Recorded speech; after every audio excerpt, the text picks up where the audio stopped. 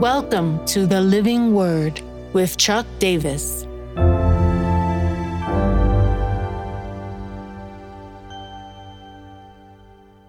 Spiritual warfare. Ralph Winters, who was a well-known missiologist — missiologists are those who work to train up those who have a calling in their lives to cross boundaries with the gospel.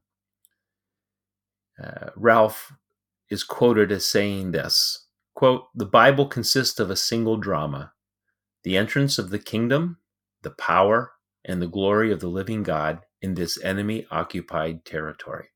End of quote.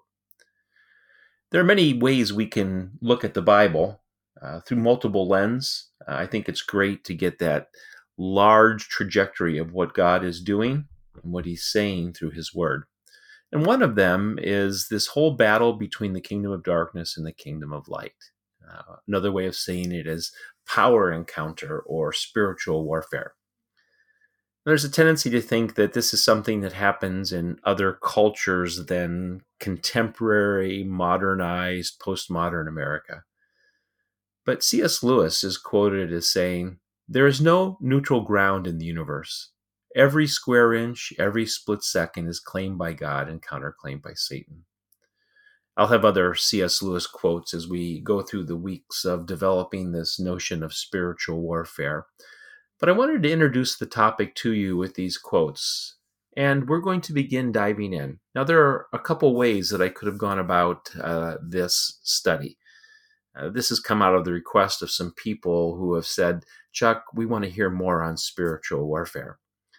I could have begun out of my own experiences and then gone back to the Word. I could have done a linear process, beginning in Genesis and going all the way through.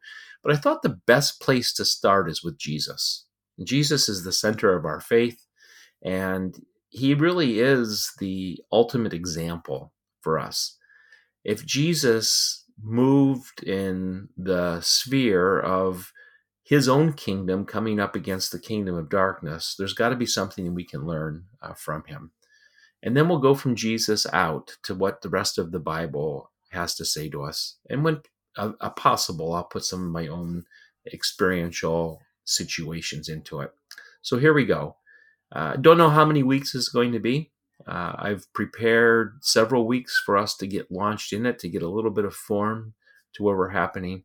But we're going to move in this direction. And so as we begin, I put a spiritual protection on us as we dive into the scriptures, covered by the blood of Jesus. In the authority of Jesus, we are over all spiritual authorities and dominions and powers, and we say you cannot counterattack us as we become better equipped to operate in the authority Jesus has given us and see his kingdom advance in this dark world.